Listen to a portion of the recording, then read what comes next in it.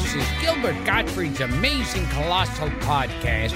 I'm here with my co-host, Frank Santopadre, and once again, we're recording at Nutmeg with our engineer, Frank Verderosa.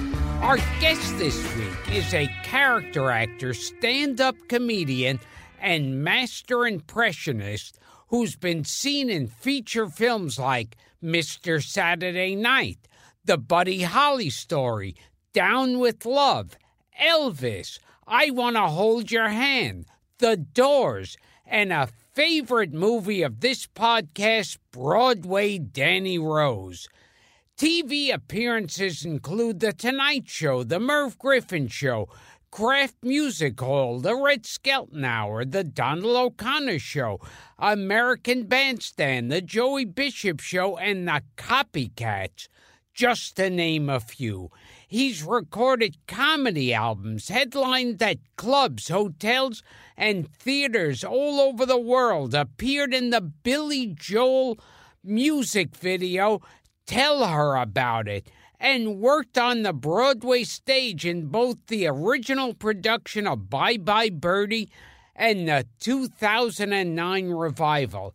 He's considered by some to be the greatest celebrity mimic and impressionist of all time, with his dead-on impersonations of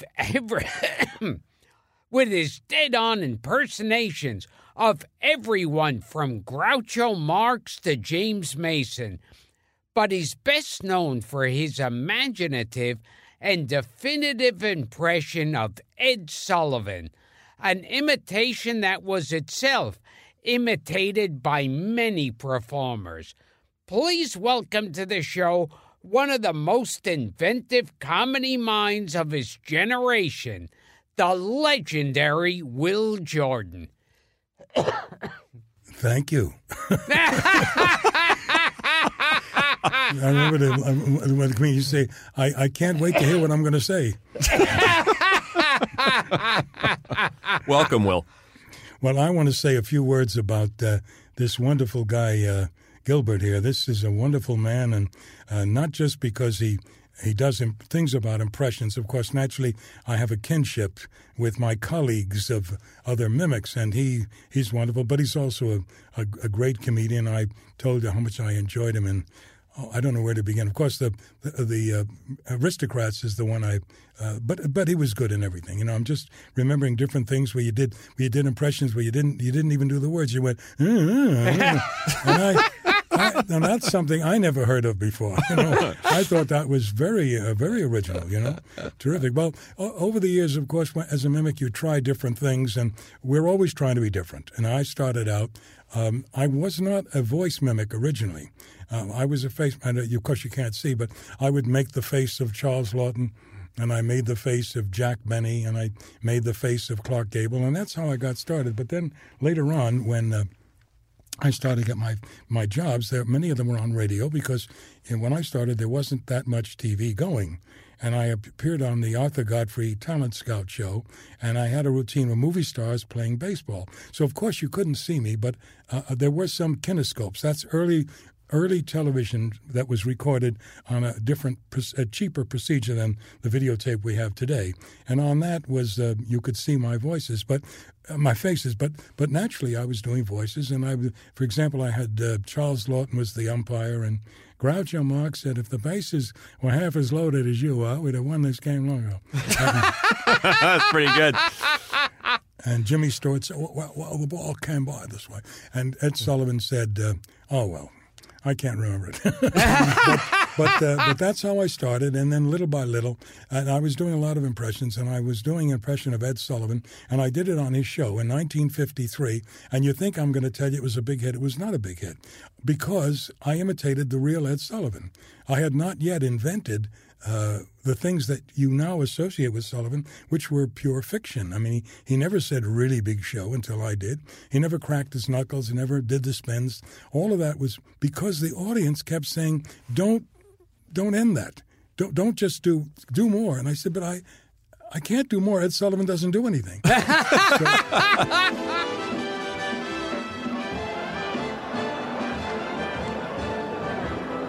Thank thank you very much, JDs and Lemon, Ludies and Jowdies and folks.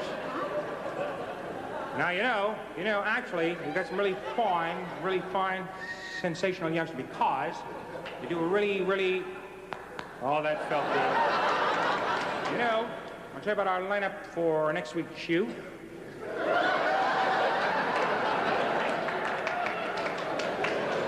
Now, you know, we've got some really fine fellow.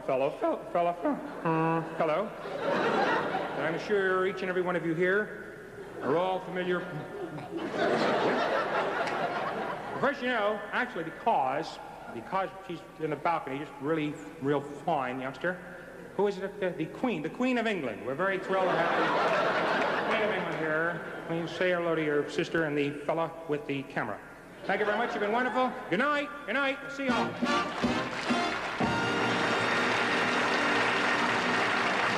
So the audience inspired me to ad-lib, and that ad-lib has turned out to be a tremendous thing for me and everyone else.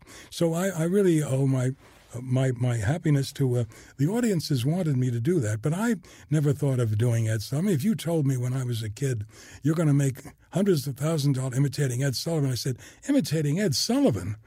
I want to imitate Charles Lawton. I want to imitate Bing Crosby or something like that. But it turned out to be a very lucky break for me, and a lot of really wonderful things happened after that. I remember growing up, not just the Impressionists, but just comedians in general, everybody did an Ed Sullivan imitation. That was one, every single person. And they would always do that. They would always go, twist around and crack their knuckles and go, a really big Oh, and suck in the cheeks and do all those mannerisms. Yes. Yeah.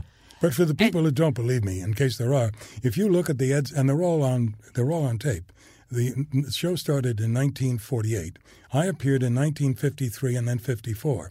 You will not find in all of the, if you care, who cares? If you care, we do, Will. You will not find Ed Sullivan ever saying really big until 1954, because that's when it was invented by me. They all started imitating you. Yeah. It's certainly a big surprise to me, because I thought of all the things I do, that is the least. But the audience tells you. I always let the audience, and of course sometimes all comedians we're disappointed. We think our best jokes don't go over, and then we do some stupid old joke and they scream. And I'm doing. You said James Mason. I would do a good impression of James Mason. I found out the audience would rather hear a bad imitation of James Cagney than a good imitation of James. So you have to go with what the public. But then over the years things began to change, and mimicry changed, and my buddy David Fry came along and started to do the politicians. And by the way, he didn't want to do that either, and he became famous doing only political. Sure. He wanted to do Peter Lorre and everything else. Nixon, most famously, David. When Fry. he did Nixon, he didn't care for it. But then, he began to change. He said the audience, and he started to add and he was a very good mimic, of course, but he started to do people that other people don't do. So I tried to do that, but I couldn't connect. I was imitating Eisenhower and Adlai Stevenson when they were running against each other, but it did not have the chemistry effect that it did with David Fry. Maybe it was my fault, but I hadn't found a way to make it theatrical or interesting enough. Well, it's funny with David Fry. Every time somebody imitates Nixon, they're doing a David Fry imitation. Yes. And every time somebody imitates Ed, as we said, they're doing Will Jordan. Well, there were some people that added to it. I mean, for example, Johnny Biner managed to do Ed Sullivan without copying me. It is possible. I like Johnny very much. Yes. We had him on this show, Will. And he did Ed Sullivan without imitating me. And I said, well, of course, you're looking at Ed Sullivan. You're not looking at me. If you're going to do an impression, look at the original. Don't look at the mimic. But unfortunately, the public, you have to please the public. And many times we do things that we don't think are that hot, but the public, you're going to make the people happy. So then David came along, and suddenly all my impressions became dated, and today it seems that mimics themselves are just not as popular as they used to be. I was going to ask you about this. It's like growing up, well, there was that show, The Copycats, because there were so many impressionists. Now on Saturday Night Live and shows like that, you'll get people imitating current stars and politicians. But the idea of going up on stage and going, if Humphrey Bogart walked in, it might go something like this. Well, used to turn their backs and then get into character. And change the collar and mess their hair up. Something you don't see anymore too much. Well, I talked to some of the young new mimics coming up now who are marvelous. There's a guy in Australia, Keith Scott. He's magnificent.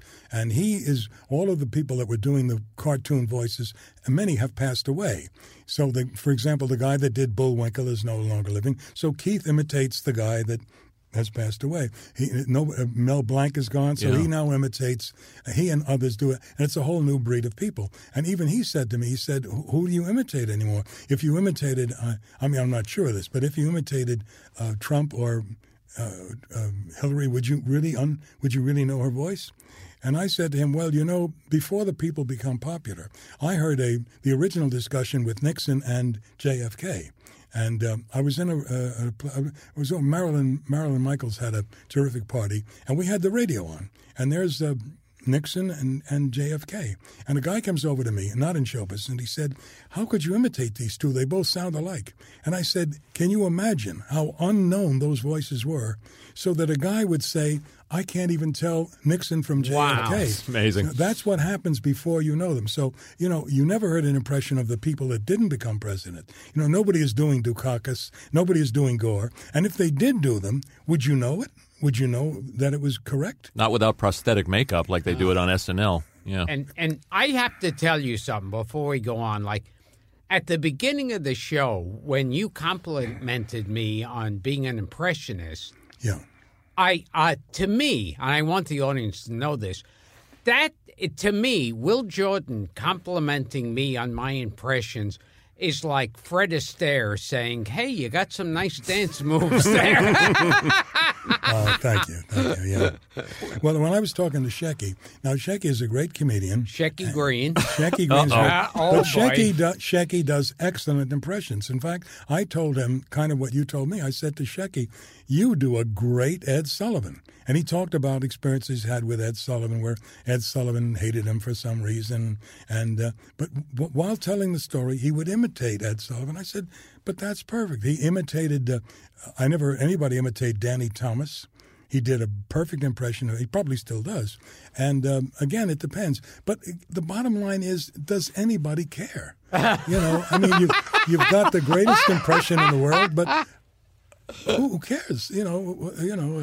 Like I used to imitate Sabu the Elephant Boy. Oh, I love that. That was a good one. And when I did it, I would again embellish on it and change it a little. And the audience liked it. I never really, I really wanted to do that on a cartoon. I thought, not just because it was funny, but because whenever I did it in a nightclub, everybody started to repeat the line. I said, well, if it's contagious, that's a good sign. Now, Sabu sounded something like Peter Lorre. He would say, I didn't know what has done.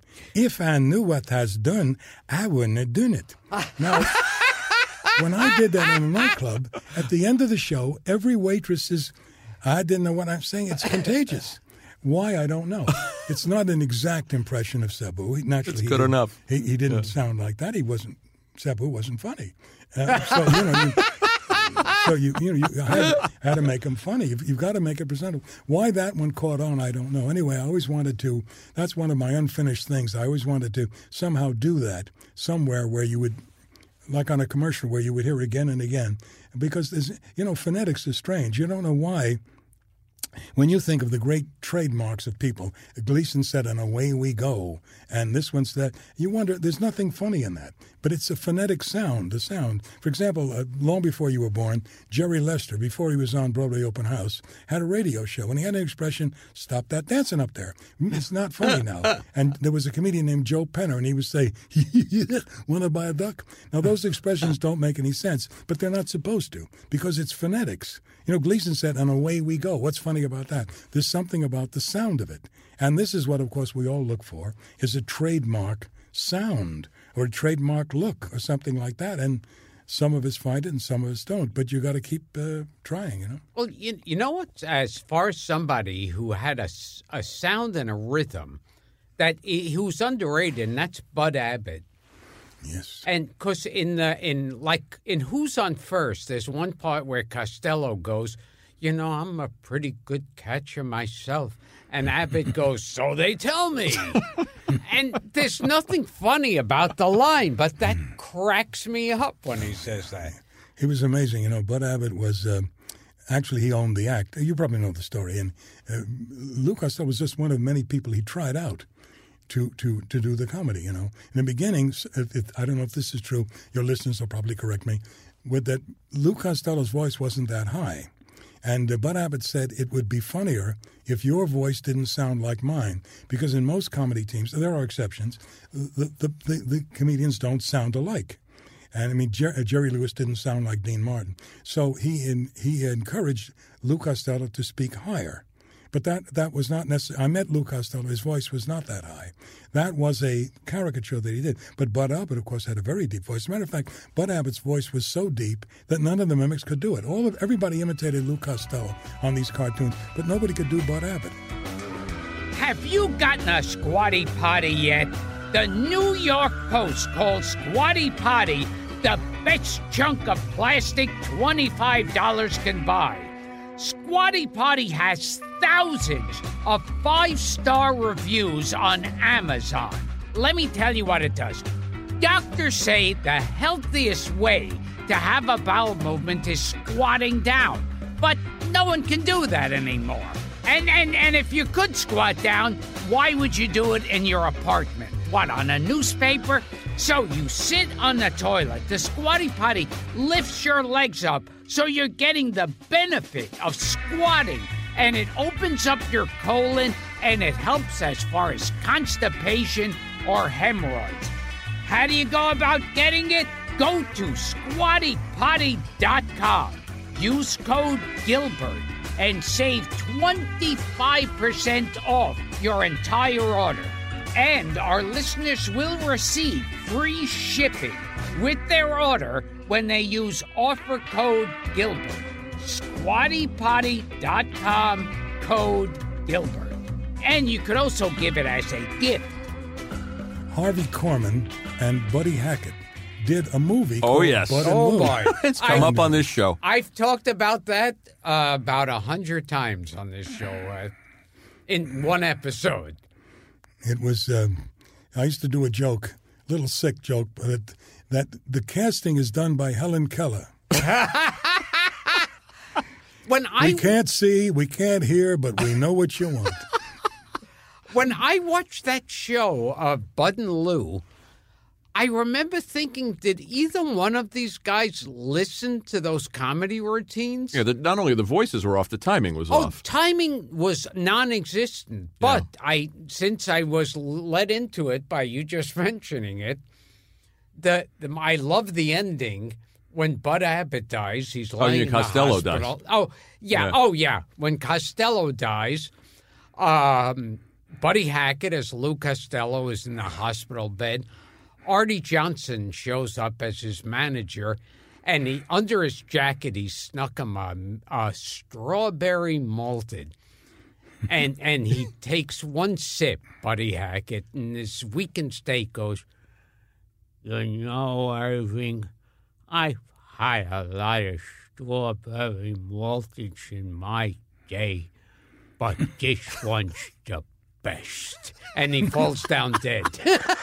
I got the feeling that Buddy Hackett wanted to show people he could act. It didn't matter that he was playing Lou Costello. That was incidental. He was using it as a show. There were many mimics, not all of them, many mimics who really felt inwardly that they were better than the person they were imitating. So you have a guy imitating somebody like Johnny Ray, but then he would break into his own voice as if to show the public, as if they would care, I can really sing better than Johnny Ray. I said, but is that appropriate? I mean, we want to hear Johnny Ray. We don't want to hear how great you are. Sure. And that's the feeling I got from Buddy Hackett. He wanted to show that he could act. I said, but you're do that when you're in a straight acting part. But that many of these mimics want to show you they can do anything, and so they try to improve. Well, improving is okay, but your job as a mimic is old-fashioned. You're supposed to sound like the guy. Very traditional. You're just supposed to sound like him. Has Shecky ever done Lou Costello? Because there's a resemblance. There's a physical resemblance. Shecky can do anything. Yeah. Shecky did. He would do Wallace Beery very good. Oh, I can't think. He did so many. Jackie Leonard, he did on the Copycats. Yeah, I remember that. Shecky is a brilliant guy. And he's, it's interesting. Many of us were born only a few months apart from each other. For example, I'm in my era, although these people are nothing like me, but we were born a few weeks apart. Like I was born a couple of weeks after Neil Simon and Eartha Kitt and the great black actors. And then right after me was Norm Crosby and George C. Scott and Peter Falk. Now, there's no resemblance to us, but we're all the same age. No, I met the guys that were born a year before me. It was, should I say the year? I guess I can. 1926. These are the guys that are 90 now. Now, I'll tell you the reason why I'm mentioning 1926, because it seems like the people that I knew were all born in 1926. Mel Brooks. Mel Brooks. Yeah. I think Dick Van Dyke's 90. Oh, that's right. Yeah. And Hugh Hefner. Rickles. Yeah. Rickles. Now, how old is Marty Allen? Marty Allen is 94. He's older. He's older. Now, one of my friends died last week. You might not know him. He was 93. That's Milt Moss. I'll tell you who that is. You may not know the name. Milt did a million things, but he was most remembered. He did I Can't Believe I Ate the Whole Thing. Oh, sure. Of course. Oh, sure. Of course. I know who he is. We lost Milt last week, and he was very good. Did a million commercials and a million different things. But when he did that... That was the Alka-Seltzer commercial. Yes. I remember him. While we wait for Gilbert to find the men's room, we promise we'll come back to the show after a word from our sponsor. Don't go away. And now back to the show. Now, because you mentioned, so before I forget, I remember running into you, and you are currently making a lot of money being hired out by corporations to pretend you were George C. Scott as Patton. Yes. Well, I didn't originate the idea. So I once, I was running ads in a magazine, Advertising Age, which, as I told your wonderful engineer, you can't imagine how these guys have helped me, engineers. They would tell different people, well, get Will Jordan. He can do anything. Of course, it wasn't true, but it was nice of them to say that. So they're telling me there's a guy making a fortune. I'm going to try and remember his name now. A Chicago comedian who was making a fortune doing General Patton. Now, what he was doing was imitating George C. Scott, of course, because if you heard the real Patton, you wouldn't want to hear the real Patton. He had a high-pitched voice. Yeah. He sounded like Trump. Completely undistinctive. Of course, his material was great and everything. And so I sent a little tape to one of these guys, and the guy returned my tape, and he said, he returned the tape of Simon Wilder, the guy that originated. And then I said, oh, you sent me the other guy's demo. And I heard the other guy's demo, and I said, well, but I don't want to do what he's doing. This guy Wilder was a brilliant guy, and he did little bits on the Sid Caesar show, and a very good guy, and a good mimic and everything. But he didn't look like George C. Scott. He was very short. He looked like a midget Patton, But he did the voice pretty good. And so his questionnaire asked questions about the company, and he would jokes about, but I didn't want to do that. So when I thought of doing it, I thought, well, what about the jokes from the Friars? Now, you can't imagine what a lucky break that was. The jokes from the Friars fit salesmen like nothing in the world. As a matter of fact, the jokes from the Friars were even better at a sales meeting because you had a whole bunch of guys in the room who want to win, and that was what Patton talked about. You've got to win. And so I took the Friars jokes and made up a few of my own, and when I delivered them, it went over great. See, at a Friars roast, you have 7 or 8 comedians roasting one person. I was one person roasting 7 or 8 salesmen. So the variety of jokes were much better. So I got a lot of jokes together, and I was also helped by a great writer named Pat McCormick. Oh, yes. His name has come up. So many jokes. Well, I'll just tell you one of his jokes. I don't want to go into one of his jokes, which I thought was very funny, and I said if I could make it fit. But you can't tell the joke unless you find someone in the audience, which you couldn't do in a nightclub. And you'll deliver it as Patton. But you couldn't do this in a nightclub. Yes. You could only do it in a room where everybody knew everybody else. Because if you called this guy cheap and you didn't know he was cheap, it's not funny. Course. So you'd find the guy, for example, that was the big beer drinker. So Pat McCormick's joke was, he said he drank so much, he had so much gas, they had to hire Red Adair to cap his ass. Now, of course, the audience has to know who Red Adair is. Of course. He capped oil that joke fires. would not work Right. out of that context. The context of it. And so it made me... Can you do one of the speeches or small parts? I reworked the speech for the movie, but the reason I'm hesitating is because all of the lines had been changed to fit that company. Oh, of and course. right now I don't have one company in mind, so I'll just sort of do it. Now, by the way, that speech was written, believe it or not, by Coppola. Oh, wow. Coppola took Oh, yes, he wrote the screenplay for Patton. He copied the real Patton speeches, and because you couldn't do... In a movie, it had to be 2 minutes. Yeah. Right. You couldn't do a half an hour. When I did a half an hour, it's because I had the jokes. So, but basically it was, George C. Scott came out and said, I want you all to remember, no bastard ever won a war by dying for his country. He won it by making the other poor dumb bastard die for his country. And all this stuff you've heard about winning, it's a lot of horse dung. Bilious bastards who talk about making it on your own, and Saturday Evening Post are a bunch of limp-wristed hack riders who know as much about selling as they do about fornicating. Now, we have the best here. We got and then I would put the names of the best things about that company as compared to their competitors. And the jokes would be, we're going to take the competitor and cut out their living guts and use them to grease the treads of our tanks. But Right. But it wouldn't be the treads of our tanks. It would be something comparable in that company that would sound like that. And, of course, that was the way. But the jokes were written because I would say beforehand, is there a pain in the neck? Is there a guy that's 300 pounds? Is there a guy that's old? And then the joke would fit. Now, many of the jokes were not that good, but they went over because they knew, for example, there's a million jokes about pain in the neck. And this wasn't that good a joke. I'll tell you what, it wasn't. But I'm making the point that this was not a good joke, but it got a scream because you knew the guy was a pain in the neck. And the joke was Joe Brown or something like that. Joe Brown, you heard of the great Will Rogers. I never met a man I didn't like. Then was Dale Carnegie wrote a book, How to Win Friends and Influence People. Both Will Rogers and Dale Carnegie took Joe by the hand, took him out in the alley, and kicked the living shit out of him. Not a good joke. But you had to know the guy that was making it. Because you can't just say somebody's a pain in the neck. It's got to be a guy that everybody knew was a pain in the neck, and that was the script that I What's better than Will Jordan and Pat McCormick collaborating on a patent? Oh my on a patent God! bit? He was a genius. That's just great. Yeah, Pat's come up on this show too. We've talked about. We him. had a mutual friend, a great writer, who was one of my closest friends for many, many years, named Ron Clark. Now, Ron Clark. Ron is the one that wrote many of those Mel Brooks movies.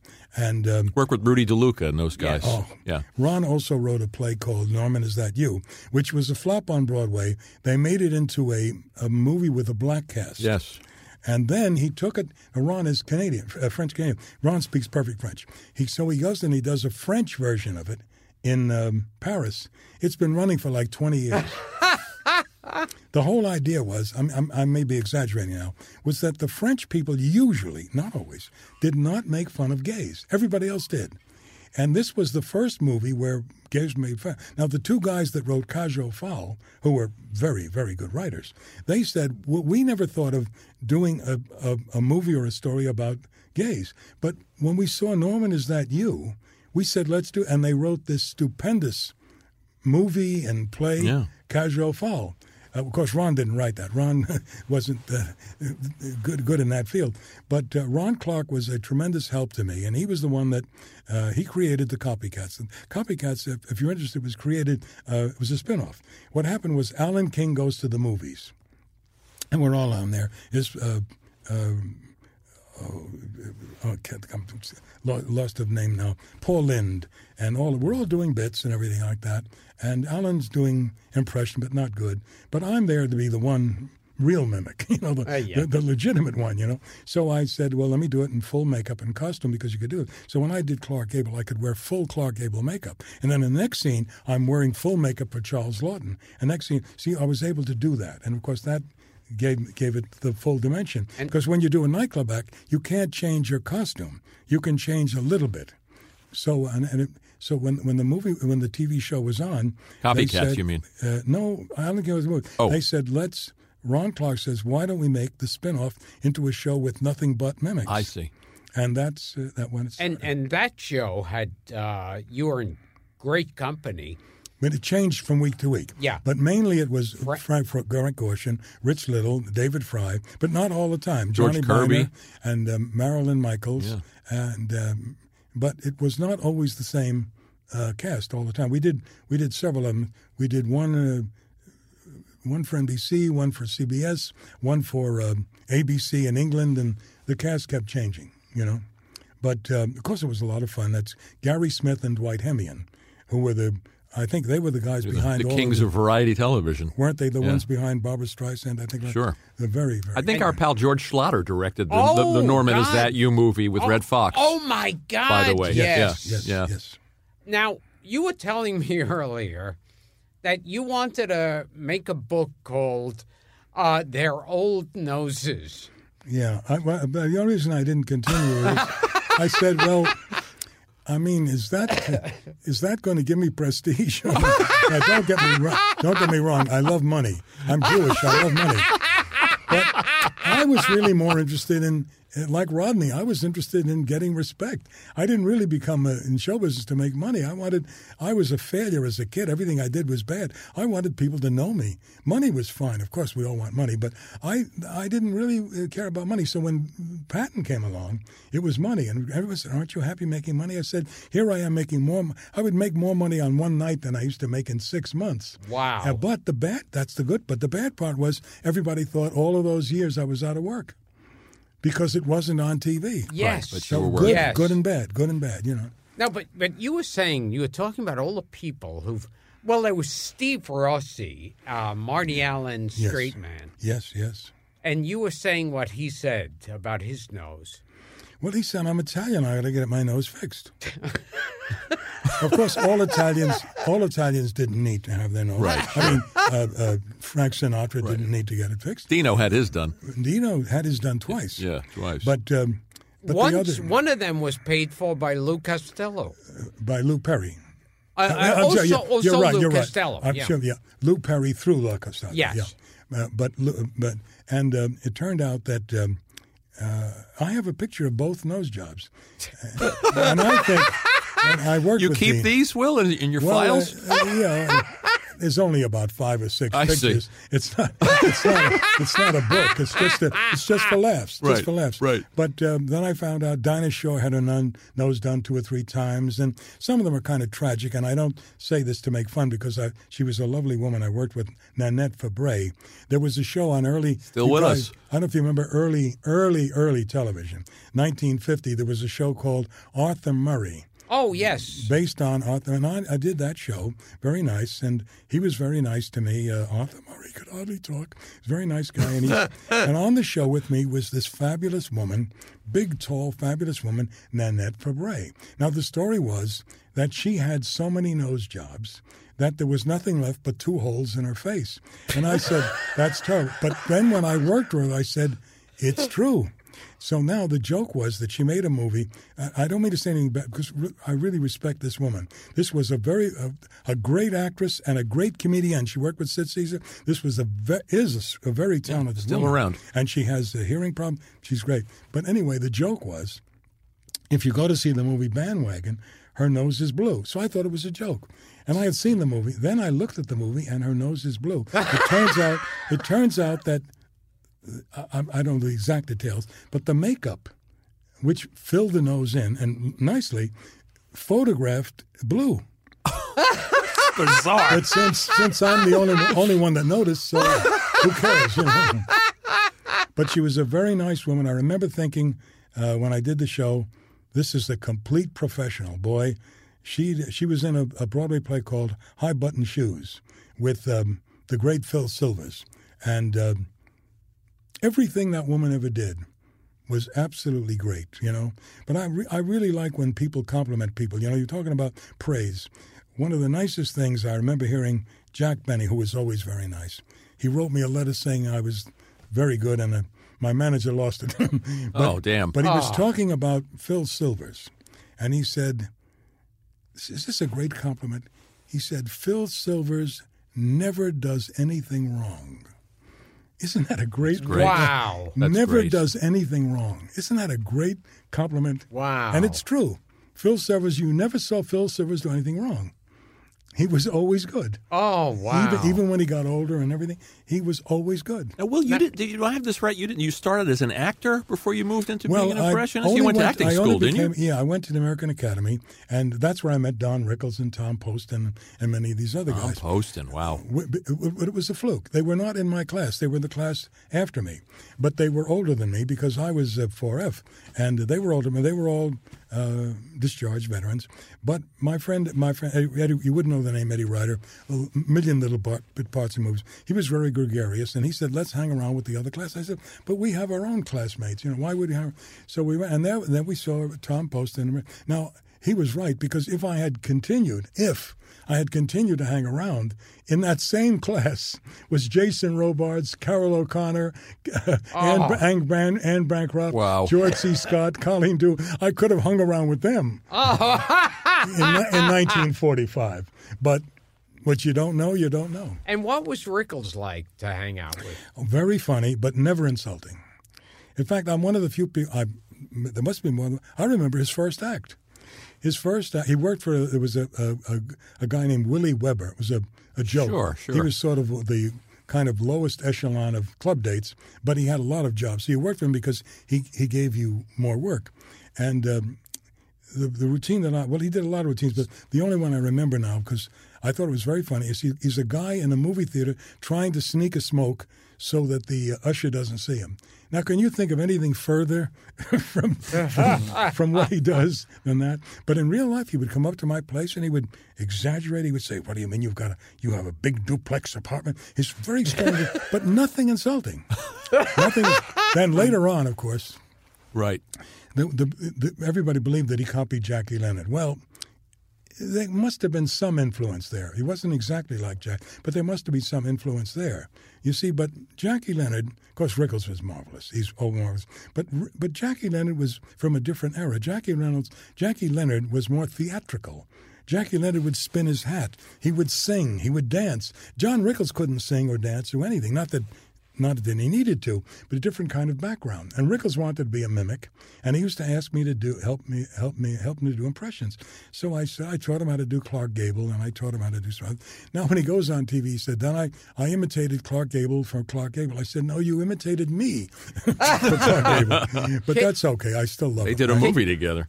Yeah, Run Silent. Yeah, Run Silent, Run Deep. No, Rickles is wonderful. And then he did impressions, and the same way with Don Adams. Now, when I met Don Adams was doing an act with the brother of Larry Storch, a very talented kid named Jay Lawrence. Oh, sure. Now, you would remember Jay Lawrence from Stalag 17. Now, the best of it was supposed to go to Larry Storch, but Larry Storch loved his brother, and he literally pitched his brother to actually any mimic could have done it. I mean, any above-average mimic could have done it. Not that Jay was bad, but anybody could have done that. But, of course, Jay was good-looking. But then, there were other mimics that were good-looking. And that really helped Jay get his start. Jay died very young, and Larry has never completely gotten over that. But Larry was able to do the thing that Frank Gorshin and I could not do, which is give up the impressions completely.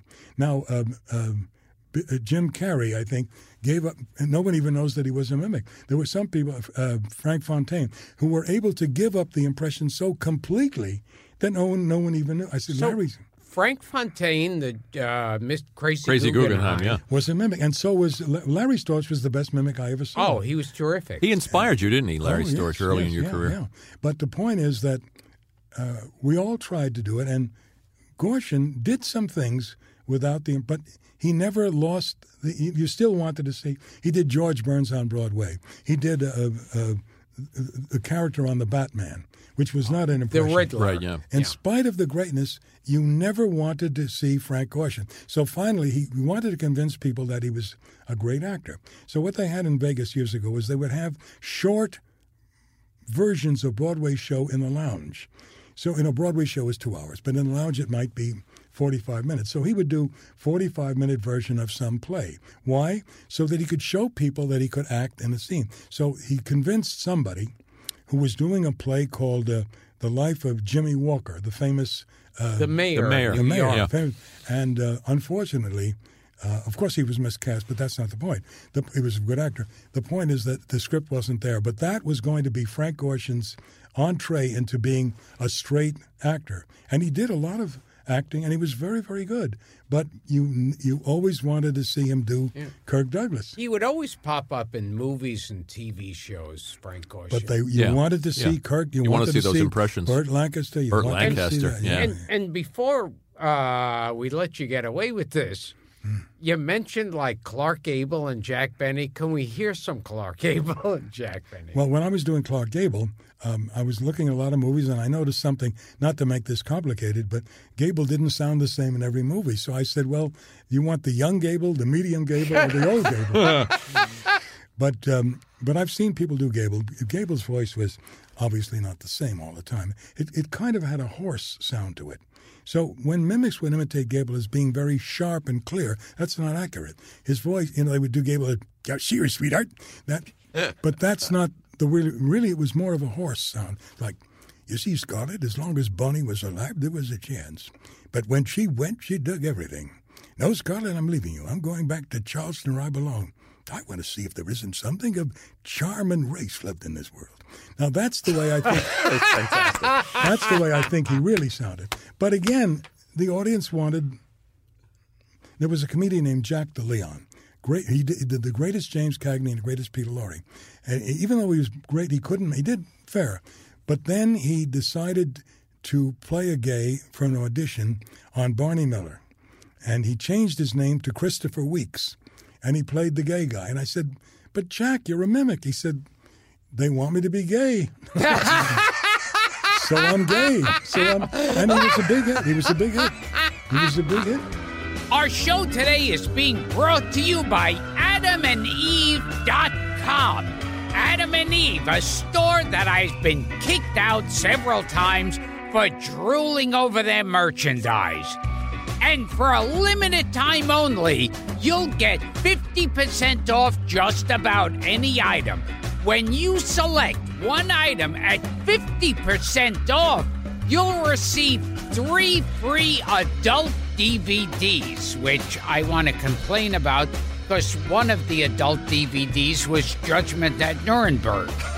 So, and it's a good movie, and great actors are in it. Maximilian Schell does a nude scene in this? Yes. And wow. It was Spencer Tracy's last nude scene. Wow. That's wrong. That was just... that is improper. Yes. And plus a free mystery gift. And to top it off, they will even throw in free shipping on your entire order. So go to AdamandEve.com and use code Gilbert at checkout. That's Gilbert, Gilbert, at AdamandEve.com. Use code Gilbert at AdamandEve.com. I've heard you say that you never saw a comic that was a good actor, or an actor that was a good comic. That you never saw anybody to do both. I mean, Gleason, you said, was a good actor, but he didn't have a good stand-up act. Let me just think if I can give you. And Burl, who wasn't a good actor. Danny Thomas was not a good actor originally. Now, Danny Thomas started on radio when he was a kid. May into a little trivia. Danny Thomas was some of the cowboy voices on The Lone Ranger. Now, The Lone Ranger came from a studio. Did somebody ask me about WXYZ before? WXYZ was the network station that came from Detroit. Why is the network station in Detroit, And that was where the Lone Ranger and the Green Hornet came from. It was probably formed by stage actors that were stranded there, and they put them on. And, of course, you had these great stage voices, which you don't hear today. The stage actors don't have those great voices that they used to have years ago. So there were like 10 guys playing the Lone Ranger. They would become famous and leave. You had to get another Lone Ranger.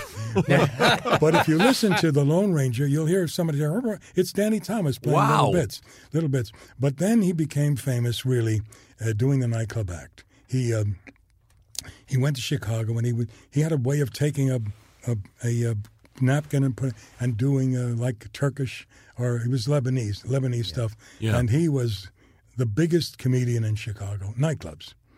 And then he played New York and it was good, but he was not successful on TV. He made several movies. Did a Jazz Singer remake. Oh, yes. Nothing successful. Did a movie with Doris Day, which he played Gus Kahn. But it wasn't until he got a hold of another guy who helped him named Sheldon Leonard. Of course. Oh, And I think, of course I can't prove this, I think Sheldon Leonard literally taught him how to act, or at least improved him enough, because Sheldon Leonard was such a genius. But there was a rumor about Sheldon. This I don't know if it's true. I'm just telling this is a rumor. There was a rumor that Sheldon Leonard was really Lebanese, and that his real name was Ashad, which is a Jewish name, but it could also be a Lebanese name. So the rumor for years and years was that many of these Lebanese comedians would say they were Jewish to get the agents to like them, to get William Morris to like you. So Danny Thomas's real name sounded Jewish, Amos Jacobs, and. But he wasn't Jewish. Right, I know. Now, there was an actor that won the Academy Award for Amadeus, whose name was... F. Murray Abraham. But he wasn't Jewish. Right. But his name was Jewish. Right. So, I mean, it's good and it's bad. I mean, it depends on, it depends on what you want. Sheldon Leonard was a brilliant guy. I mean, he was a brilliant mogul. God. And yet they always played that sort of guerrilla character. He would always be like a dumb gangster. Played But he had a wonderful voice. And I remember once I got a call to do a commercial. There was a bank called the New York. They wanted the New York Fox, and I went through a lot of voices. First I started with original voice, then I started doing impressions. When I did Sheldon Leonard, and I said, that's it. You are the voice. Sheldon Leonard sounds like a fox.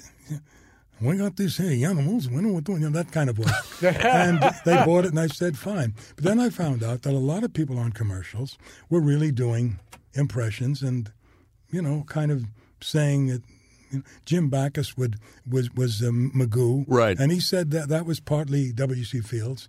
And, I'm not saying that every actor is a mimic. I'm not saying that. I'm just saying sometimes they are. And... well, Mel Blanc was doing Art Carney, and Well, Mel Blanc also, much as I loved him, was not always honest. He would say he stole one thing. The reason I know that is I worked with the originator, Senator Claghorn, was originally done by a guy named Kenny Delmar. Now, I know that because I was lucky enough to actually have been on the Fred Allen Show. I was like 21. What a thrill. I'm on the radio with Fred Allen. That was a high point in my life. And there's this Kenny Delmar, fabulous guy. And that's a joke, son. Now, along comes Mel Blanc and steals it and calls it something else. Oh, yeah, Foghorn now, Leghorn. That's a real steal. Yeah, because I think originally they called him Dynamite Gus on the Fred Allen Show, and then Senator Claghorn.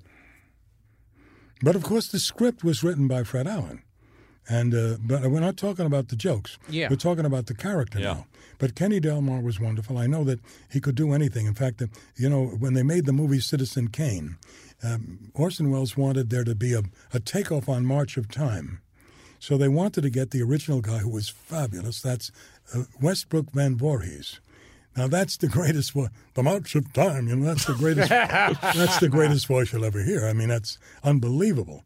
And they couldn't get permission, so they got one of the Mercury Theater players to imitate him. So I mean, you realize the importance of impressions. I'm only concerned when I think that the person is hurt. I think it's okay, but you shouldn't hurt the people. When you hurt the people, then stealing is too much.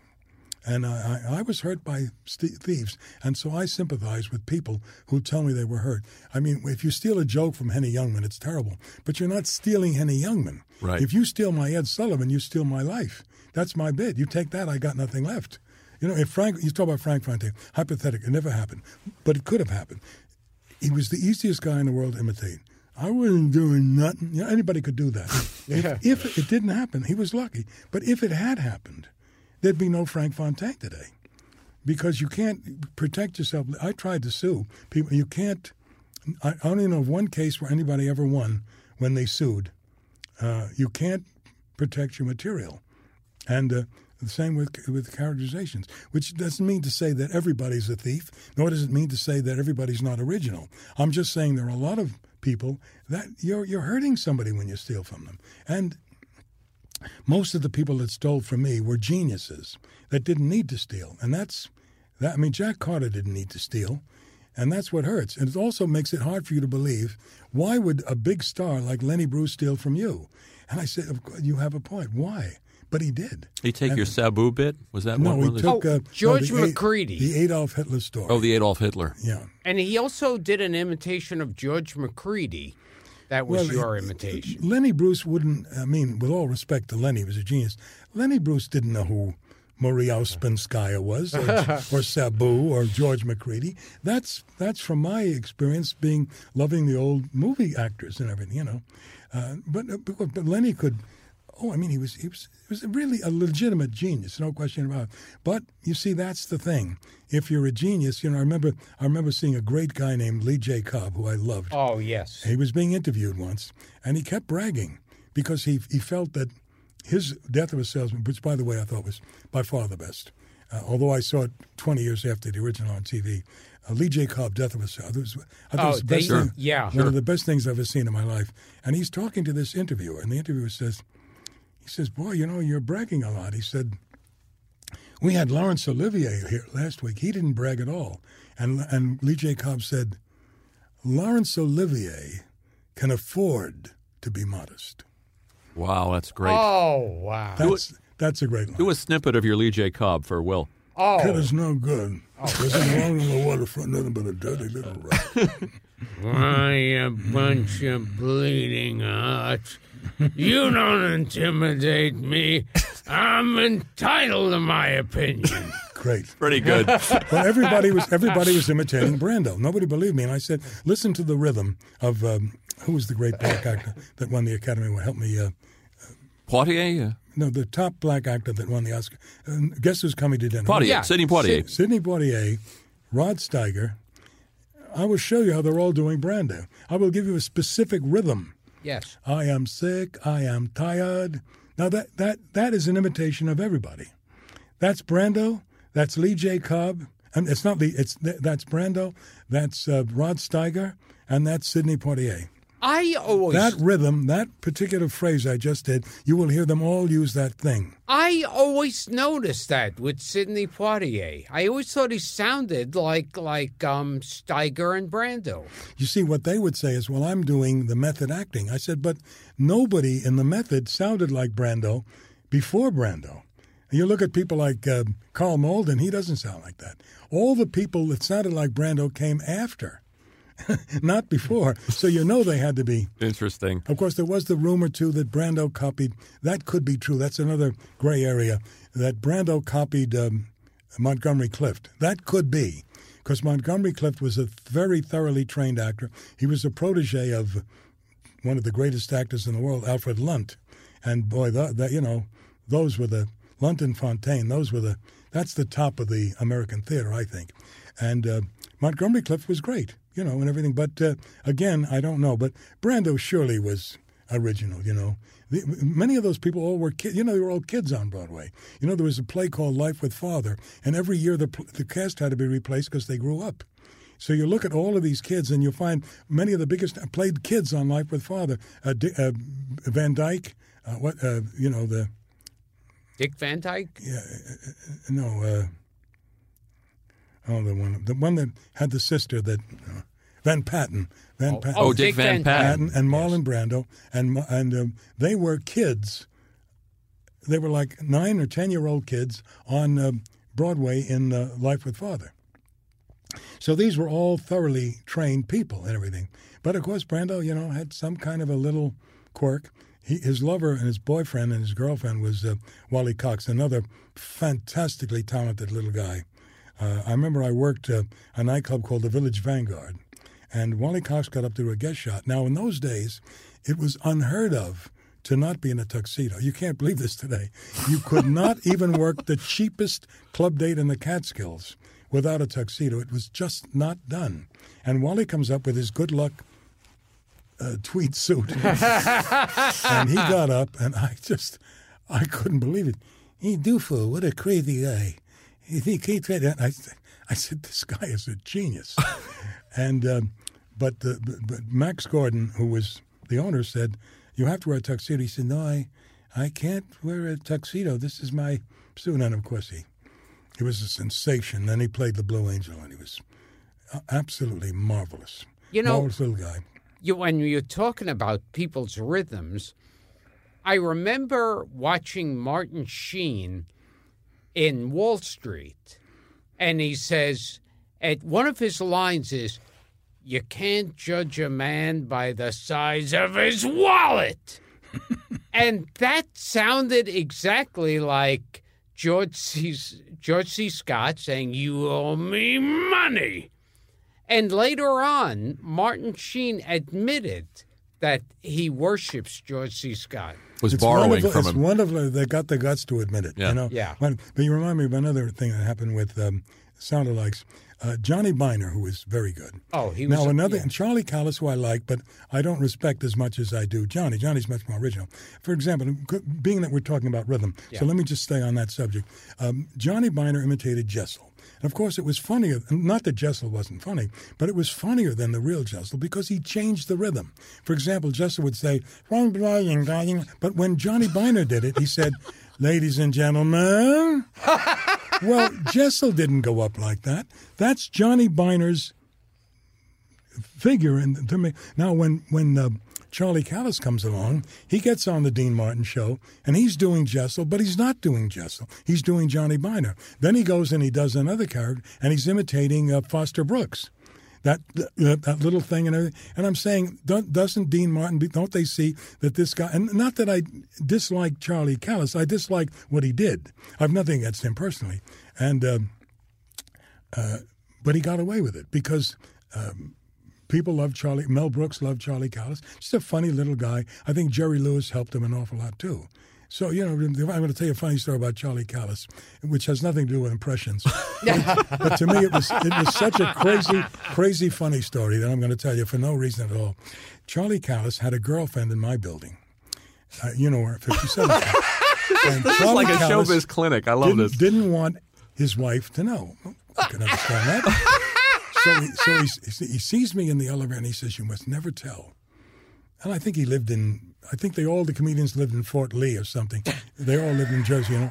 And he said, "You must never, ever tell anyone that you saw me here." I said, "Charlie, I wouldn't care if you were making it with a polar bear. I mean, why should I tell anybody? I mean, who cares? Who cares? You know?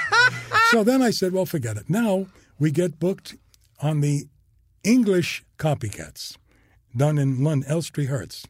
And there I am. And we're putting the makeup on, and I get this very nice gay makeup guy, and he says, you didn't bring your Bing Crosby hat? Here at something Bergman, we have more costumes anywhere in the world. We'll get you a Bing Crosby hat. We'll get you a this and whatever. They could get you anything in the world. So he's talking, and I had a very bad hairpiece, and he said, I'll fix this. It'll look good and everything. So he's talking to me, and he says, I loved me. I was there in New York, and I had such a good time. And I said, well, I live right in the middle of New York. I live on 57th Street. And he said, where do you live? I said, in the middle of the block, between 9th and 10th. And he says, you live in that building? I said, yeah, you know that building? He says, do I know that building? Charlie Callis has a girlfriend there. He doesn't want me to tell anybody, and people in England know. Oh, that's wonderful. But I like Charlie. I don't want to insult. I don't want to insult too much because I like these people, you know. But a little insult is okay, you know. Could we ask you about something's happening in New York City, and that is the Carnegie Deli is closing. Oh yeah, and that's the end of another era. Yeah, and a famous movie that is associated with that you are in, and it was part of the intro. Kind of that's an Broadway interesting Danny story Rose. that goes with that. You see, many comedians would get together and be funny. So Woody thought it would be a good idea, but it turned out it wasn't. It seems like it would be, because actually if you record comedians telling jokes, it's not funny to anybody but comedians, but Woody wasn't aware of that. So what he did is he hired all these great comedians, Corbett, Monica, Jackie Gale. Sandy Barron, and everybody was cut out of the movie. Not because they weren't good, but because the audience didn't get it. The only one he left in was Sandy Barron.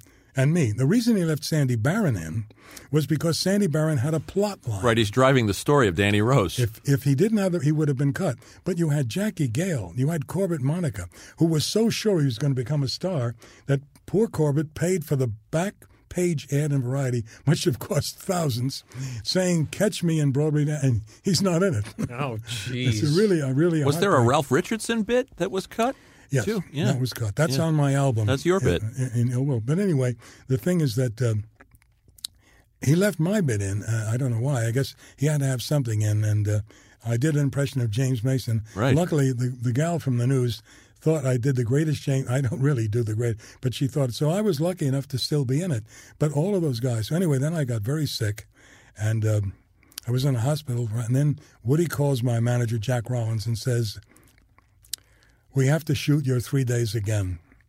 And I said, "Oh, boy." But luckily, I recovered enough, and we did the same 3 days again in the Carnegie Deli. Then when I went to Carnegie Deli later, to the people that took over, I said, "This is a picture of me, and we're all here." And they didn't know.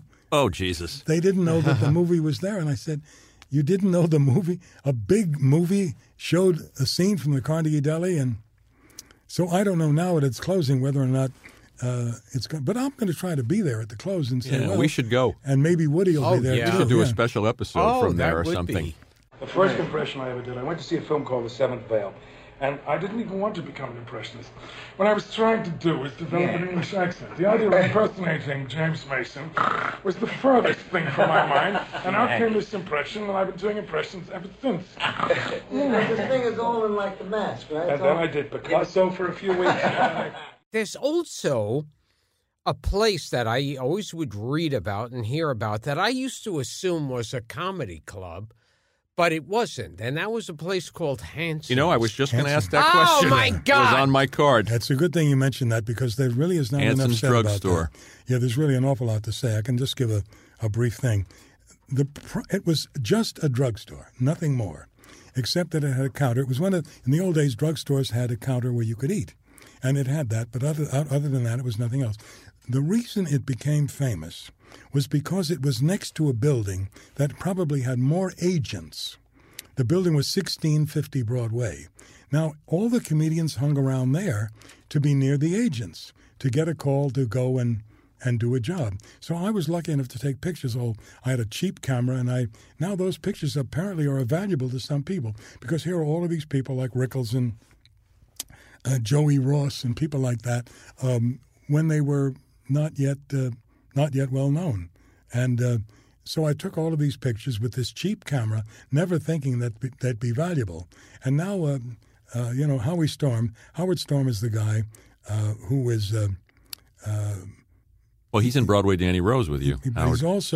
He was also a big friend of Gary Marshall. And Howard is the one that helped maintain the club called Yarmy's Army. Sure. Yarmy's Army was a group of comedians that band together in California.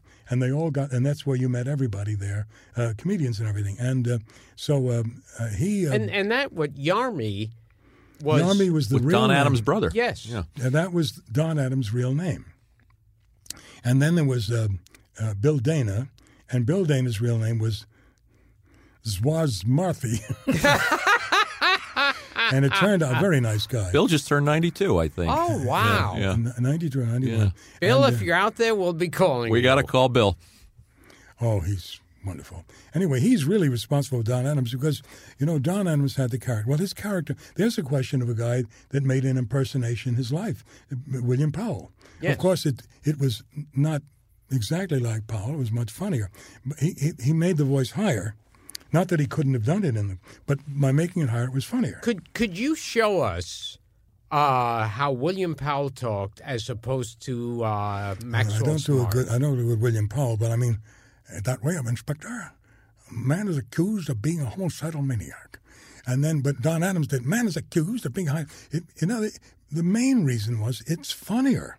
Yes. Yeah. It's also easier for the mimic to do. So that was two reasons for the mimic to do the voice higher. Partly because his voice, David Fry could do bass, and so could Guy Marks, but not all the others could. That doesn't mean that they were a better mimic. It meant that they were potentially a better mimic. So Don Adams could make his voice deep, but if someone like Guy Marks had done it, he could have done in the deeper voice. But Don Adams did it higher. Now, getting back to Bill Dana. Now, Bill Dana was originally in that same Village Vanguard that I worked with an act called Gene Wood. They were Dana and Wood. Very good. Very good. But then it broke up, and Gene Wood became one of those hosts of the quiz shows. Very talented guy, good-looking guy. And so then Bill Dana goes with Don Adams auditions for the Steve Allen Show. And, of course, he does that great bit. Are those the legs of a homicidal maniac? You know, that stupendous... Oh, yes, yes. Not only was every word written by Bill Dana, but the comedy parts. Now, would you believe was written by Bill Dana, not Don Adams? Yeah. Wow. Would you believe? He owed him a lot. Now, Bill Dana is really the genius. But, Yeah, of course, 'cause Don Adams did it. In Get Smart, it was always, like there are 9,000 control agents outside. Would you believe a group of Boy Scouts? That doesn't mean that Yeah. Bill Dana wrote the material. The Yeah. material was probably written by Mel Brooks and... But he came up with Well, Buck Henry and Arnie yeah. Sultan and And- some really great writers, Leonard Stern. And Bill Dana became famous doing something that nowadays would not be allowed. He told me that, or something, maybe on the show said that, he said, I've got a great character. Can anybody do Spanish? So he asked Louis Nye, I don't do Spanish. He asked everybody, and so Steve Allen said, let's let the writers do. And there were several writers who actually performed on The Man on the Street. But the one that was most successful was Bill Dana. Now, Bill Dana was a Boston Jew. He was certainly not Puerto Rican. I mean, but he could do that accent. But more importantly, Bill Dana was very prolific. Bill Dana was one of these guys like Maury Amsterdam was. They could write, and Woody Allen, they could write 100 jokes.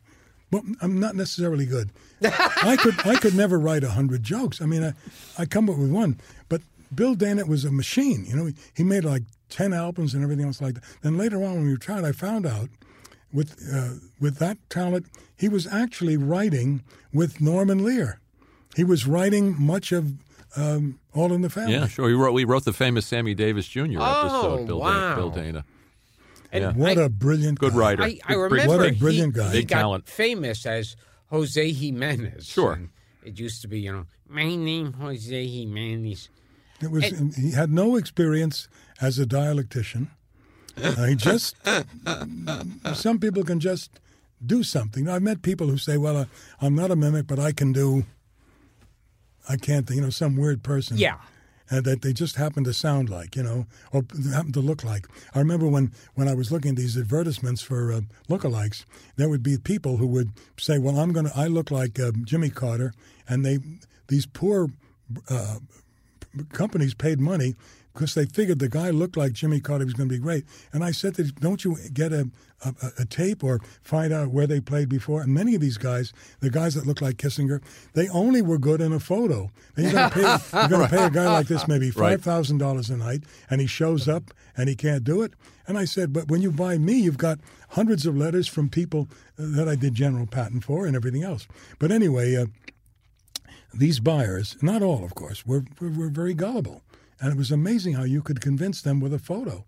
Well, but then later on, of course, see, all of these things were trends. I mean, the whole mimicry thing, all of these things are all gone out of style now. People are laughing differently. I mean, if you had told me years ago that comedy clubs would replace nightclubs, if you had told me years ago that guitars would replace every other instrument, we couldn't have believed it. Because when we were at Hanson's, Bobby Darin used to come around, and we all liked him. It was very nice. And he had a guitar, and one of the comedians, Jackie Clark, that was the comedian that Tony Martin loved, very nice comedian. And he said, when I heard about Bobby Darin, I said, that's it. I'm going to be nice to anybody carrying a guitar. That's great. But Bobby Darin was very talented. Don't get me wrong. But the point is, I think you have to blame the public. I mean, Mel Brooks said when they were talking about why they took Sid Caesar off the air, that was a very interesting, where all the writers were talking, and Mel Brooks said, the dumbing down of the American public. See, everybody's afraid to insult the public by saying, but they did dumb down. Yeah. You know, so the line was, well, the public, I mean, why did they watch Lawrence Welk instead of Sid Caesar? And Gary Gelbart said, well, Lawrence Welk is funnier. That's a great line. That's Larry Gelbart. That's a great line. Not exactly a talentless guy. No. I want to ask you one other thing about Hanson's, too, and I Yeah. just found this in research. And I also want to thank Cliff Nesteroff, our buddy, for providing a lot of he a lot was of very kind. A terrific He was guy, a very smart kind. guy, and a lot of He research. wrote some lovely things about me. A lot of research on you. If he hears this, I want to thank him again. We absolutely will. At Hanson's, a couple of things. You used to stand out in front of Hanson's and perform. And That's I heard you really say- that's really where I found all of my bits that were not impressions. And that was where, among other things, the Sullivan came. But you must remember the things that connected were not everything. And so often, as all comedians will tell you, it's not the thing that they thought was best. Jack Benny used to say, I wanted to be a violinist. And, Yeah. when you look at these comedians, this is a book I should write if I ever get on. How many comedians did not want to be comedians? The Ritz brothers were dancers. The Three Stooges were singers. The Marx Brothers were singers. They became comedians by accident. By accident. Jack Benny did not want to be. I don't mean that everybody did, but it's amazing how many. Victor Borge was a concert pianist. Yes. And Herb Schreiner was a harmonica player. So many magicians became comedians because they needed jokes to cover the bad spots. There was a guy named Robert Orban who put everybody's act together, including some of my stuff, in a book, and magicians would get the book because they had reached a point where stand-up comedy was beginning to dominate everything. And then when the regular nightclubs closed and you have comedy clubs, no more singers, no more dancers, no more jugglers, no more acrobats, gone. Now, Yeah. you were saying in some interview about Hanson himself that he told you he was getting tired of you hanging around. You said nobody yeah. nobody ever bought anything. Is that true? Yeah, Just but then he saw me on the Sullivan Show, and he said, "Oh, now you can hang around." Yeah, because he used to say to you all the time. What would he say to you? Quit hanging around. Quit hanging around. He wanted to empty the store, and of course he's right. Yeah. I mean, Rodney Dangerfield was in there all the time. We were all in there. I mean, there was no way of I bought a cheap camera on a cruise, a $40 camera, and I took these pictures. If I had known, I would have. Can you name some of those people who hung out at Hanson's? Well, I've mentioned some before, but I'll mention again. Norm Crosby. Don Rickles, certainly. Rodney Dangerfield. And some that you wouldn't know, like, you knew Joey Ross. And of course, Lenny Bruce. No, Lenny, I don't think so. I think Lenny was more in California at that time. Oh, okay. Did Jerry Lewis have a loft? Yes. No, Jerry Lewis used to take girls up there. That's what I mean. In broad daylight. That's what I'm asking about. That's Jan Murray would talk about that. He said, Jerry, he was maybe a kid. He, used to, I made out much better than Dean ever did. I believe that. Yeah. I definitely believe that's true. But to have been so blatant about it, and you heard about these guys that would dry hump in a doorway. I remember some of my friends worked at Grossinger's. Eddie Fisher was once a busboy, and so was Joey Foreman, the great Joey Foreman. Remember him? Oh, Gil? yes. Yeah. And they would talk about Garfield. Garfield was a tiny little guy, in case you didn't know. These stories of their heights, they're all exaggerated. They said Richard Burton was 5'10", he was 5'7". They said Alan Ladd was 5'7", he was 5'5", but you don't want to say their true heights. But he said that Garfield would dry hump girls in the doorways. And yet, here was this super John star. Garfield. But he oversexed. Well, I mean, it's okay. It's just that, you talk about because you don't expect it. The unexpected is often very funny. But I thought Garfield was a great talent, and I think it was terrible, that communist thing. Well, you've heard all about that. Now, Sure. in the movie The Front, what's interesting is the things in the front were based on real people. Now, the reason I'm interested in that is the person that Zero was playing. His name was Hecky Brown, which would have implied that he was like Shaggy Greene. No. Actually, who he was depicting was my teacher at the American Academy, Philip Loeb. Philip Loeb committed suicide with several others because of the communist thing. And everybody didn't commit suicide, but Philip Loeb did. And there's a variation of that for the movie. It's like The Godfather. Everything in it is really based, but it could be fiction too. But it's based on some rumor that you heard. All those people in the front. Herschel Bernardi was blacklisted. Marty Ritt, the director. Zero Mostel. Walter Bernstein, the and screenwriter. I worked when I worked The Hungry Eye, the guy working the lights was one of the Hollywood 10. And I said, "You're working the lights at The Hungry Eye?" I said, "I can't get a job." Wow. But I think Kirk Douglas was the one that. He hired Dalton Trumbo. I think that was the beginning of. I remember when I first did Sullivan in the Coconut Grove, which was my big success.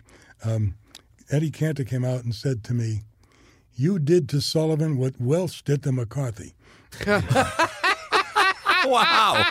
I told that to Sullivan, and Sullivan said we got a call from Look magazine.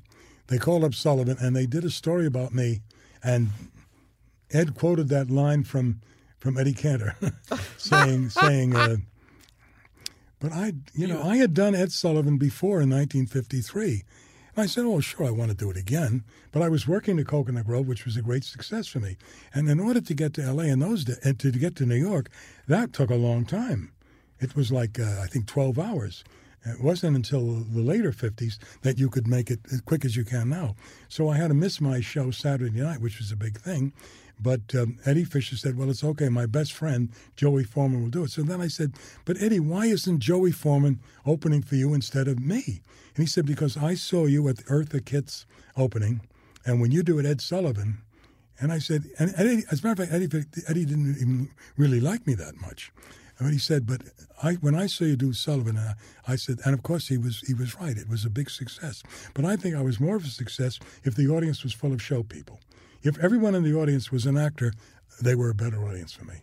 Because the actors could appreciate the impressions more. And so you had dealings with people during the House of Un-American Activities, like no, not really, just him. But of course, we all knew it was bad. And I joined a lot of these groups for acting, and I probably joined several of these groups that were communistic and everything. But there were many people that were complete communists that were not hurt. Irwin Corey was not hurt. Give you an example. Larry Adler, the great harmonica player. Yeah. These were dyed-in-the-wool communists, but their careers were not hurt.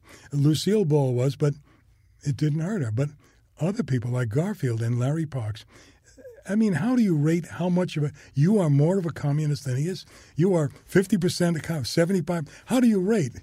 You're a communist, you're not a communist.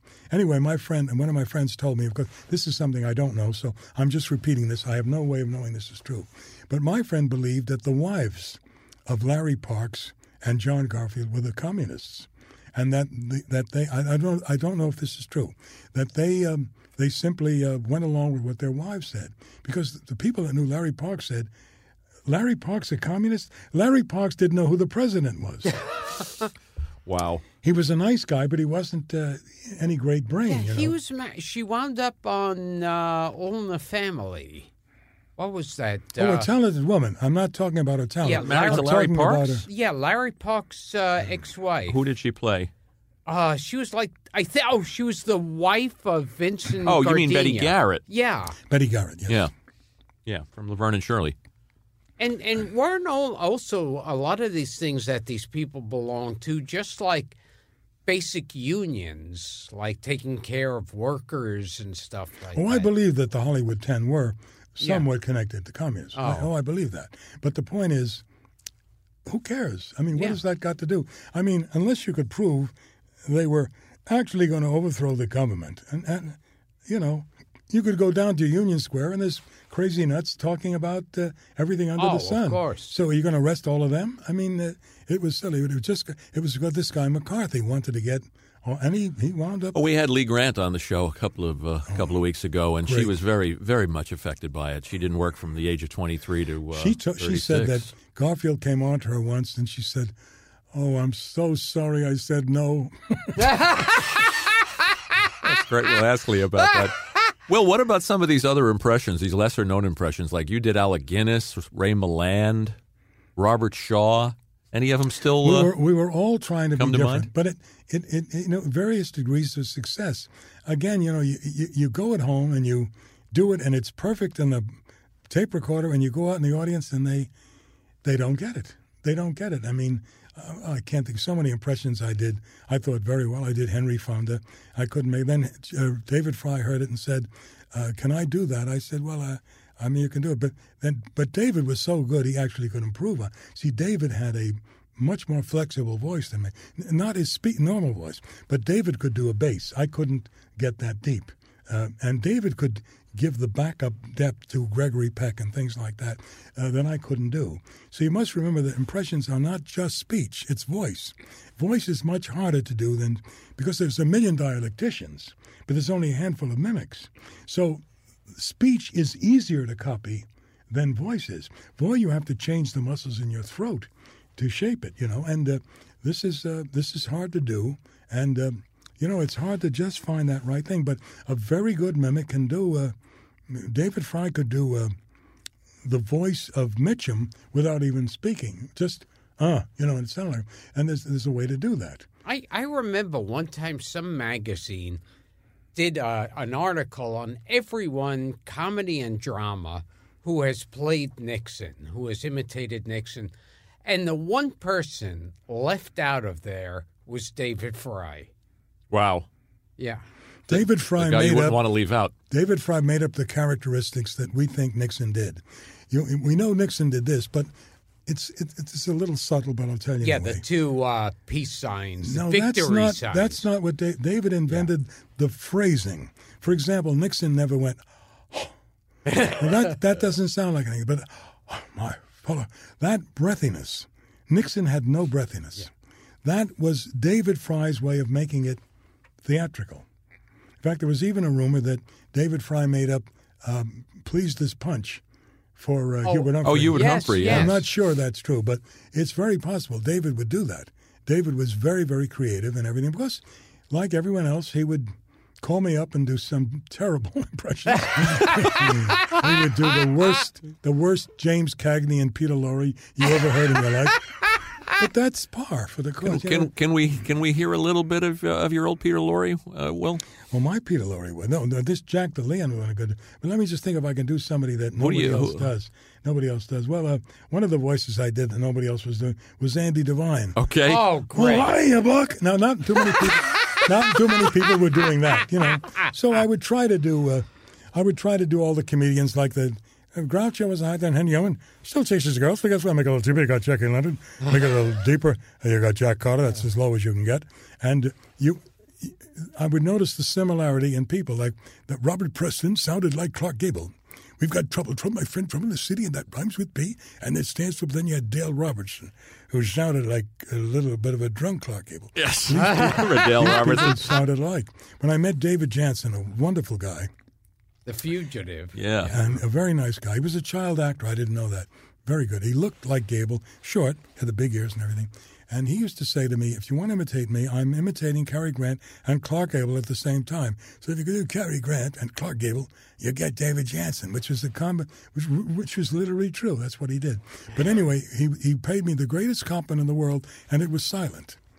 He one of the early Copycat show, there was a screen there, and David Jansen is sitting there, and somebody is saying, "Look, this is Will imitating Clark Gable," and all David Jansen did was look at me, look at the screen, and look back at me, and that was the greatest compliment I ever got in my life. That's great. His silence was the greatest compliment. He was paying me the greatest tribute. He couldn't even talk, and then later on, he told me. He said they made a movie called Gable and Lombard, and he said, "How could they have not called me? James Brolin. How could they have not called me?" I mean, everybody thought I was Gable's son. Yeah, there was a rumor that he was Gable's son. And few James people. Brolin. Yeah. James Brolin is Gable. Again, that's Helen Keller. What if we tried to get you guys to do like a little bit of dueling James Mason? Would you be up for that, Will? No, my voices aren't that good anymore. But some voices, I can seem to do Peter Falk. For some reason, that's an easy voice to do, but it comes easier to me than some of the others, you know. And also, I could do Eddie Cantor. By the way, Jackie Mason, who I also am not crazy about. Jackie Mason could do Eddie Cantor. And it's amazing. They couldn't find a guy to imitate. They made the movie The Great Ziegfeld. And with all the Eddie Cantor mimics, they got a guy that didn't sound. Now they had to get a guy to imitate Will Rogers. Now, wouldn't you know, Will Rogers died, the biggest name in the world, just as they're making The Great Ziegfeld. Well, so they got a guy that looked about as much like Will Rogers and sounded like, and you know, there were people that could really imitate Will Rogers' voice perfectly, but they got this guy. In the movie, they've got a guy doing Eddie Cantor, doesn't sound like him. Now, of course, it's MGM, and they have all the money in the world, but again, it gets back to Helen Keller. It's casting. It's not necessarily having the money. It's having the ability to hear and tell if someone is a good actor or a good mimic. When they did the Yankee Doodle Dandy, they were stuck. We've got a guy that sounds like Roosevelt. We can't get a guy that looks like FDR. So this is amazing for mimicry trivia. That's the only movie where there's two guys playing FDR. Interesting. The guy that you see is not the guy that's doing the voice. Right. That's good trivia. But at least it shows they were trying to. That's what they did in Ed Wood with Orson Welles. That's right. They had Maurice LaMarche doing looping Vincent D'Onofrio. Yeah. Right. That's not the best Orson Welles in the world. You've got to get this friend of mine, Keith Scott, does it better. But when we did the Copycat show, George Kirby came back and said, "You don't know this, but only Marilyn Michaels and I, and maybe Gorshin, were interested in makeups. I spent a lot of time on makeup. I wanted to, and he said, "You don't know this, but when you're making up, all of the cast is behind you. They didn't want you to see them. They're all studying you." And I said, "George, that's the greatest compliment I ever got in my life. That's the greatest compliment I ever got. When you tell me other mimics were in awe of me, even if it's not true, it's a great compliment." Well, here's a mimic who's in awe of you right here. I really am.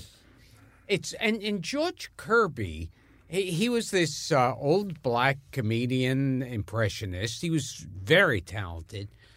Tell us about his life.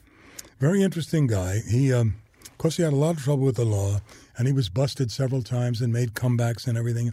And it's a shame. People like Steve Allen raised a lot of money to get him. He was on drugs. Yeah. Well, he was selling. Yeah. He got arrested for Oh, he gets out, he's a star again, and then he gets busted again. But he was still a great mimic and everything. He could imitate. There are not too many mimics could imitate women. You think a lot can do it, but try to think of anybody who could really imitate a woman's voice. How many mimics can you mention? There might be one who could really imitate a real woman's voice. You think that's easy? How many men can really do that? Larry Storch can do it. Larry Storch, I was Now, thinking. I'm not talking about falsetto. I'm not talking about Mickey Mouse. I'm talking about a full Yeah, he used sound. to do like Pearl Bailey and Yeah. things like that, or Eartha Kitt. But of Great course, ability. in all due respect, black people's voices are thicker and easier to. I mean, they sound better, but they're also easier to imitate. It's easier to imitate Louis Armstrong than it would be to imitate, say, Dick Haymes, which doesn't mean that the talent. It's just that the qualities to it are more things that you can hang your hat on. You know. Now, there was also, and before we wrap, that they once asked Ed Sullivan, who out of all the people, out of all the favorites on the Ed Sullivan Show, who his favorite was, and he said Ricky Lane and Velvel. No, actually, what he said. Ricky Lane is the one that was on the show the most. Oh, yes. No, excuse me. He was on the show. Carmen Santullo, Ed Sullivan's secretary, told me the truth. The one who appeared on the Sullivan Show the most, you'll never guess, was Teresa Brewer. Wow. Almost 100 times. Then you had Topo Gigio. Yeah. Then you had Senior Wences. Yeah, he was Then on a you few had times. Ricky Lane, who told me he did it 45 times. Ricky Lane said he never got a job out of it, even though he was on 45 times. So being on the Sullivan Show was not really necessarily a good thing. Now, the people at the same time at 8 o'clock on the Steve Allen Show, isn't it amazing? Almost everyone that was on that show became famous. Isn't it interesting? Wow. Yeah. Yeah, Tom Poston, Don Knotts. That's right. Steve Lawrence, Edie Gourmet, Andy Williams, Louis Nye, almost everybody on that. The only one that didn't make it was Dayton Allen, but Dayton Allen didn't want to go to California. And yet Ed Sullivan was on 1,100 hours. 1,100 hours. Amazing. How many people did he make famous? Very few. Yeah. Okay. We should have Will take us out with a little bit of Sullivan. Can you favor us? It's so insane. Can you favor us? Well, we're putting you on the spot. I was going to forget to ask you to do just something. Just that the older I get, the more I begin to sound like B.S. Pulley. And, bless your heart. And Sullivan, you need to be a tenor. And basically, I was a tenor, but I it's hard for me to pitch my voice higher. But I can give you a rough idea of, here on our stage, because we had sensational youngsters. Over here was 742 Polish dentists who come out here and drill for you on our show. So anyway, I got a call from a very nice guy at Capitol Records saying, would you like to do Ed Sullivan on a record? I said, great. So they dug up a Boudleaux Bryant song called Bye Bye Love. Oh, sure. And I imitated Sullivan. But I wanted that to be the B-side. The A-side was Sabu, which I thought was my ticket to stardom. Yeah. And on the B-side, I'm doing Fly Carpet, Fly. I'm doing Sabu. But on the other side, I'm doing Bye Bye Love. There goes my baby with somebody new. She sure. And that sold more. And, it was a nice experience. And you know what's funny is I was looking at your movie biography, and you were in so many movies. As Ed Sullivan. Yeah. But that was just my voice, though. Oh, okay. But still. Well, you're in I Want to Hold Your Hand. You're on I was camera. in that, but in and in The Doors. And The Doors. But in Buddy Holly's Story and in Elvis, and just my voice. And even in Saturday Night, it's just my voice. You don't see me in those movies. Okay, they're called The Doors, and they've got the #1 single in the country right now, Light Your Fire. Light Your Fire, is that it? Yes. Now, they're not your usual group, but I think they're going to fit in just fine. Everything's going to be fine. Boys, meet Mr. Sullivan. Wait, fellas, just wait. I heard your record. Light That Fire. Light Your Fire. Like that, just Light good, My Fire. great, fine. Just really, really fine. When I look back and people say, have you got a demo? And I said, well, all the things I've ever done in my life, I don't really know if I could ever show you one tape that showed me at my best. Because, this is good, I did this good, and this one, but I really don't have a what you'd call a good demo. And if I were, of course, I couldn't do it today. I couldn't possibly do those things today. So now, my life is more interested in history. I've become the big wise-ass know-it-all. We sit in the park and, that was the second version of this movie, and the first version was this guy, and movie trivia. I mean, in a way, I'm ashamed to be reduced to just that. But that seems to be what I remember all of these things. But I also think it's a shame when we do trivia, we don't talk about the theater. Because when I was an actor originally, I wanted to go to, and I was in summer stock. In 1947, I auditioned for a stock company. I didn't know that we weren't going to get paid, but I auditioned anyway. And me and this guy, John Dennis, an actor that you might have seen from Here to Eternity for 2 seconds. We were the stars. The stagehand was Mel Brooks. And we got there, and the checks were bouncing, and I said, but I got to know Mel very well. A very, very talented guy and everything. And he said, I really want to direct. So I said, Mel, we're not getting paid. So I said, I really want to go and do a stand-up because I'm really not an actor. I had studied acting, and a very good school, but I'm not happy with this. I guess my ego, I want to talk. I don't want to read anybody else's lines. But Mel stayed there, and then I met him again later when he was writing for Sid Caesar, and I met him on the street on 58th Street, and he said, Sid is not giving me a salary, but he gives me $50 a week. This is before he began to, and then little by little, Sid began to realize that Mel was coming up with the greatest bits, the greatest lines and everything. But originally the people were Louise Tolkien, this guy Mel Mel Tolkien. Yeah, Mel Tolkien, right? Mel and Lucy. Yeah. Those were the originals. The others came later. Woody Allen came later, and then Larry Gelbart, and they came later. But Mel was the only one, I believe, that really did not have that much of a background and everything. So Mel more or less had to prove himself. Later on, it wound up that he was probably the main writer. Because when I look at the Sid Caesar sketches, I see Mel all through. Mm-hmm. Oh, wow. Not everything, but all through it. Now, I have to, rap now, and you're like one of those guests I could talk to for, the next year. Oh, well, I better get off. Well, we'll come back. You're in the neighborhood, so come back sometime, and we'll just talk about movies and stuff. We'll just riff. Yeah. So This was wonderful. I'm Gilbert Gottfried. This has been Gilbert Gottfried's Amazing Colossal Podcast with my co-host Frank Santopadre, and we have been talking to the greatest impressionist ever and just all-around great entertainer, Will Jordan. This was a treat, Will. It was a treat for me to have someone that listens to me. Come back again. Thank you. Okay, buddy. Thank you.